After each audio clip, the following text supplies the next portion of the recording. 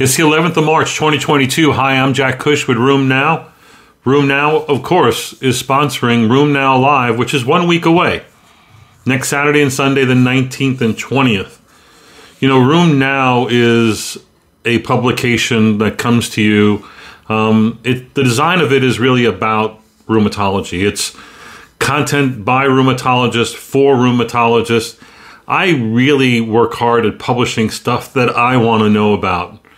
And in doing so, I assume it's the kind of stuff that you want to know about. What we have over the last 9 years is a lot of trust and a lot of permission from all of you to show up every day in your inbox or once a week in your inbox or to listen to this podcast on a regular basis. We really appreciate that, and we have to honor that trust by working hard at producing content that you need, that you would want. Take my word for it. Room Now Live is different. We designed it to be special, and I don't think you're going to know that unless you take a look at it. Look at the agenda, look at the sessions, look at the key opinion leaders we have who are on the programs. We think that this is who you want to learn from, who you want to engage with. We think that these are the topics of the future in rheumatology. Check out that agenda at roomnow.live. It's not too late to register. We're going to begin this week a discussion of that most difficult condition, which is starting out with joint symptoms, and I don't know what it is. It's called undifferentiated arthritis, it's early arthritis, whatever it is. This is another study. It's unique in that it comes from a different cohort. It's a large cohort. It's from the UK. It's over almost 7,000 patients who presented with musculoskeletal symptoms and no evidence of synovitis. In this situation, if they actually had a CCP, they were referred to the early arthritis clinic, and those that weren't were followed up on. So what they found was amongst this 6,800 patients, 3% were CCP positive. And in those that were CCP positive, half of them, or 45%, progressed to chronic inflammatory arthritis, most of whom met criteria for rheumatoid arthritis. So you were going to get RA and progress to RA if you had a CCP, 9-fold increased risk. If you had hand or foot involvement, 2.7 to 4.1 odds ratio. These are very significant numbers.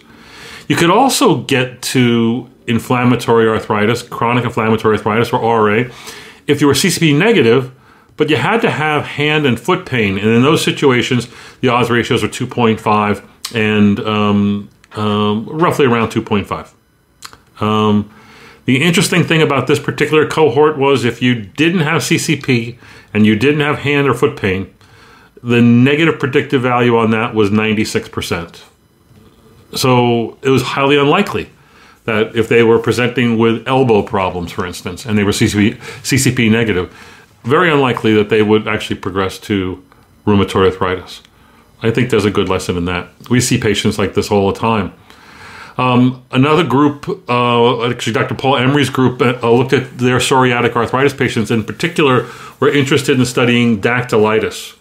They actually had a fairly high number of patients, like 40 out of the 177 patients, who had evidence of dactylitis. And when they subsetted that group, compared it to PSA patients who did not have dactylitis, what do you think would be the difference?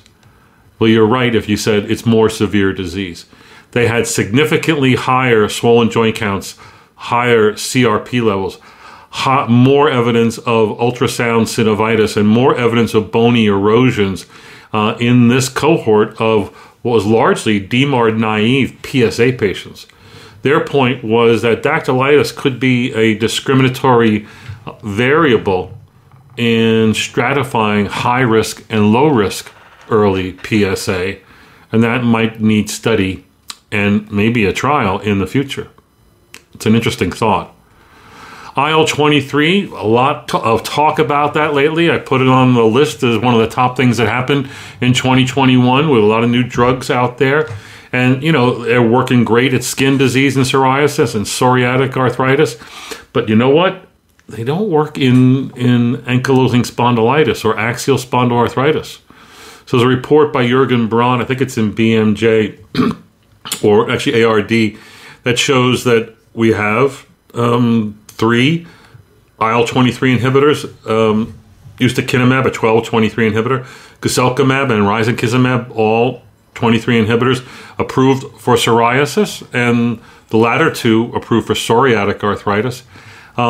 And they go on to show is that there are studies with ustekinumab and also risankizumab that failed to show efficacy in axial spondyloarthritis.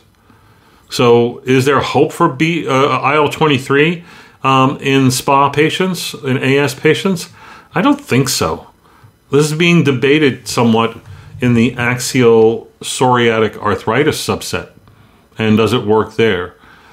We might need more studies of this, but right now I would be looking towards an IL-23 agent if I had axial disease. Now, SPA with peripheral arthritis is going to be a different story, but we're talking about axial, those that meet criteria also for ankylosing spondylitis.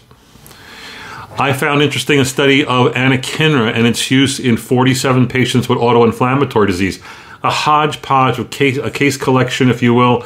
But what was unique about this report was they used a lot of off-label anakinra and higher dose anakinra. So in their 47 patients, that included 32 kids, 15 adults, 43% of the cohort had macrophage activation syndrome. Almost half the patients were systemic JIAs. Off-label use, meaning there was no indication for anakinra, which is only approved for CAPS and for adult RA. Off-label use in 38%. And they found that almost half of them used higher doses. And it was mostly in the kids. There were 5 patients actually who were given IV anakinra. What do you mean by higher doses? The usual dose of anakinra is for CAPS, cryopyrin-associated periodic syndromes, is 1 to 2 milligrams per kilogram. It can go as high as 8 milligrams per kilogram. That can be pretty high. The usual dose in RA in adults is 100 milligrams once a day. I treated a lot of adult Still's patients, and I think that, as in my experience, 20 to 30% of them will need 200 milligrams a day. And anakinra is a short-acting drug. It's got a half-life of 6 hours. So unless you get it just right, as far as the surge in IL-1 in that individual, if it is sort of cyclic, and surges, you might need to have more coverage during the day. So again, going up to 8 milligrams per kilogram in a 40 kilogram, adolescent could still be as high. What's that be? 320 milligrams. And that would be split during, throughout the day, 100 TID, for instance. So you can use higher doses. You might need to use higher doses in MAS cases, and also in problematic systemic JIAs and adult stills. Remember the doses of IL-6 that were used in systemic JIA is up to 12 milligrams per kilogram in pediatric cases, that is. So higher doses are often needed, but often not talked about. Consider it. Another interesting report from the pediatric rheumatology literature looked at clinically amyopathic juvenile dermatomyositis. If it was an adult, we call it CADM, clinically amyopathic dermatomyositis. But juvenile cases, JDMs that have basically no evidence of muscle involvement, but they have impressive evidence of skin involvement. So this particular case report comes from JAMA, a 6-year-old with 4-year history of rash on the hands, feet, elbows, and knees in a classic sort of Gottron's pattern. This was in a dark-skinned individual, but you can see clearly the difference between normal skin and involved skin. Did not respond to topicals. There was rare pulmonary symptoms, no weakness. The biopsy was positive for dermatomyositis. The ANA was positive at 1 to 320. The patient had normal enzymes, no evidence of myositis-specific autoantibodies, and they went on to describe the treatment of this. Then it's going to be pretty much the same treatment. There's a lot of reports recently of using JAK inhibitors in really refractory case like this. So this happens in kids. It happens in adults, but it probably also happens in kids. JAMA also had a good review this week on the diagnosis and treatment of pulmonary sarcoidosis. A few tidbits. They showed that only 10% of sarcoidosis cases does the lung progress. We worry about lung involvement in sarcoidosis, but it is that 10% that's a really bad news 10%. That particular group, when it does happen, has a 5-year mortality of up to 20%, up to 18%. They go on to review what the starting doses of steroids are, and steroids are a mainstay here. Isn't that sad? It's started either 20 or 40 milligrams a day, and then you treat them for up to 2 to 6 weeks, and then try to steroid spare and get it down. The steroid-sparing drugs are your drugs. Methotrexate, azathioprine, and TNF inhibitors have been advocated for sarcoidosis. The question is, why are rheumatologists not managing sarcoidosis? In my institution, in my city, I don't see a lot of pulmonologists who want to manage sarcoidosis. I don't see that they're helpful in collaborating on the management of these patients. Yet there are a lot of rheumatology fellows and young rheumatologists who want to get into RA and the usual, but they really like the ILD. You know, you can do a lot more in treating sarcoid than you can in ILD, to be honest with you. So, looking for a career path, make yourself into a rheumatologist who specializes in sarcoid. There's a neat study that's called the Complete PSA study. That's a study of methotrexate and leflunomide in 78 active untreated PSA patients. So patients either received monotherapy methotrexate or methotrexate plus leflunomide, usual doses of both. And methotrexate was superior, the combination was superior to monotherapy alone. I don't know if you find that surprising. I think the big issue here is it's psoriatic arthritis. There are still people out there that think methotrexate doesn't work very well in psoriatic arthritis. There's a lot of you out there that don't even consider leflunomide. I've been using leflunomide for probably 20 years in psoriatic arthritis with good results. But the combination is often much better than either leflunomide alone or methotrexate alone. That's just my opinion. This particular randomized blinded trial actually proves the point, looking at a PASDAS outcome as opposed to an ACR20 outcome. Not surprisingly, the combo group had more nuisance side effects, as you would when you add methotrexate to leflunomide, 44% versus 28% nausea, vomiting, GI stuff, and a little bit more in ALTs, but you're going to monitor for that stuff and you're going to manage it as you normally would. Another interesting study at the psoriatic arthritis and ankylosing spondylitis patients, and they looked at IL-18 levels in 155 adult patients with either PSA or ankylosing spondylitis, and these are people who they're looking actually at cardiovascular risk factors and whatnot, and they found that IL-18 was elevated in those who had peripheral arthritis due to psoriatic arthritis, more so than axial PSA or axial SPA or AS patients. That elevations were higher in the PSA patients who also had evidence of ischemic heart disease and elevated triglyceride levels, an atherogenic index that was high, suggesting this could be a marker for comorbidity in patients with peripheral PSA. We don't usually get IL-18 levels, but I think we're going to be seeing more of that possibility in the future.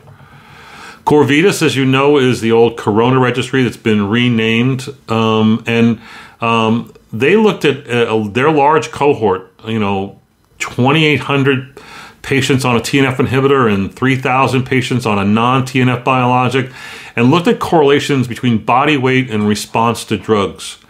They showed that severe obesity, the highest levels of obesity, had a significantly lower odds of achieving low disease activity, MCID, or very low CDAI. And the reductions were about 10 to 20%. So it's not gigantic, but it's a very consistent story. We know the obese patients don't respond well to a lot of different drugs. But was also interesting, and I don't know if you've heard this before, and I've seen it a few times, that it's the underweight patients, those with I think the BMI was under 18.5, really had an even worse response to drugs, meaning 50 to 70% lower odds of achieving LDA, MCID, and a low CDAI. So what's the deal with low BMI, underweight RA? And I think that this data, and it's been shown multiple times before, suggests you see a really thin RA patient with a lot of disease activity. I'd worry more about that patient than I would about the 300-pound RA patient. It's just the numbers. I mean, low-weight individuals are more likely to die and have cardiovascular events. They have more inflammatory markers. Again, there's something, they tend to be more likely to be smokers in some studies, but I don't think it's just that. I think that there's a different biology to the underweight, severely underweight, active RA patient. We talked earlier about undifferentiated RA, and there was another interesting report this week about undifferentiated arthritis that actually had a large cohort from the Leeds Arthritis Clinic, over 1,100 patients who were followed longitudinally. These patients were autoantibody negative. They had, on average, a swollen joint count of 2, a tender joint count of 3. They did not meet criteria. They had low HAQ scores, but elevated HAQ scores of 0.6. And that profile didn't change with time. They looked at them over different time frames, from beginning in 1993 and going all the way up to 2019. And during this period, these undifferentiated arthritis patients were more likely to receive a DMARD, mostly methotrexate, and DMARD use went up from 17% to 52% from 93 to 2019. What do you think was the outcome? Well, it wasn't what you'd expect. I would expect that, they would have done much better and whatnot. It turns out that disability did not change over time, that the number that evolved from UA to RA remained constant over time, around 20%, like 14 to 26%, but not changing over time. And the number of patients who had disease-free status 10 years later was about 60% and did not change over time. The point being that not all undifferentiated arthritis is going to progress. Treatment of that may not change the course, that we need to have another way of looking at this cohort and subsetting them and figuring out how to best manage them over time.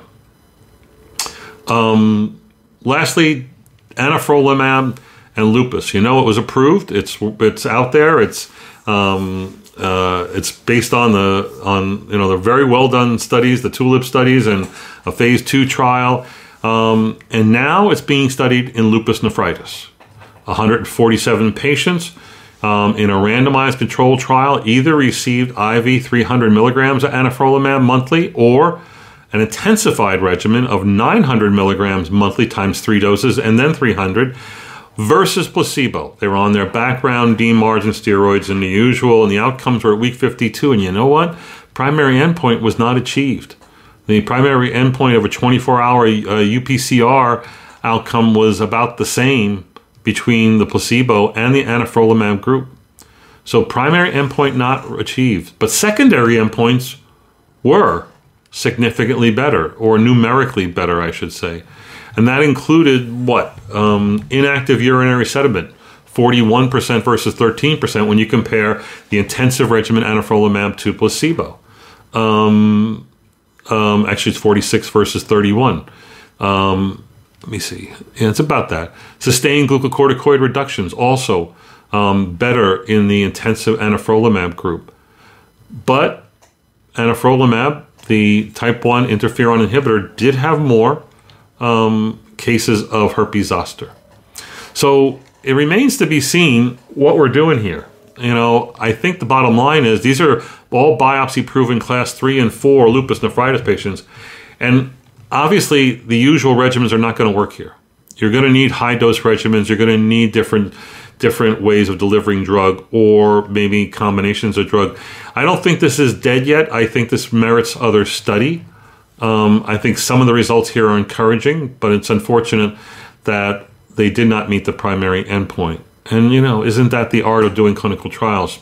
Choosing the right primary endpoint. All right, that's it for this week. You can go to the website, check out these citations and more.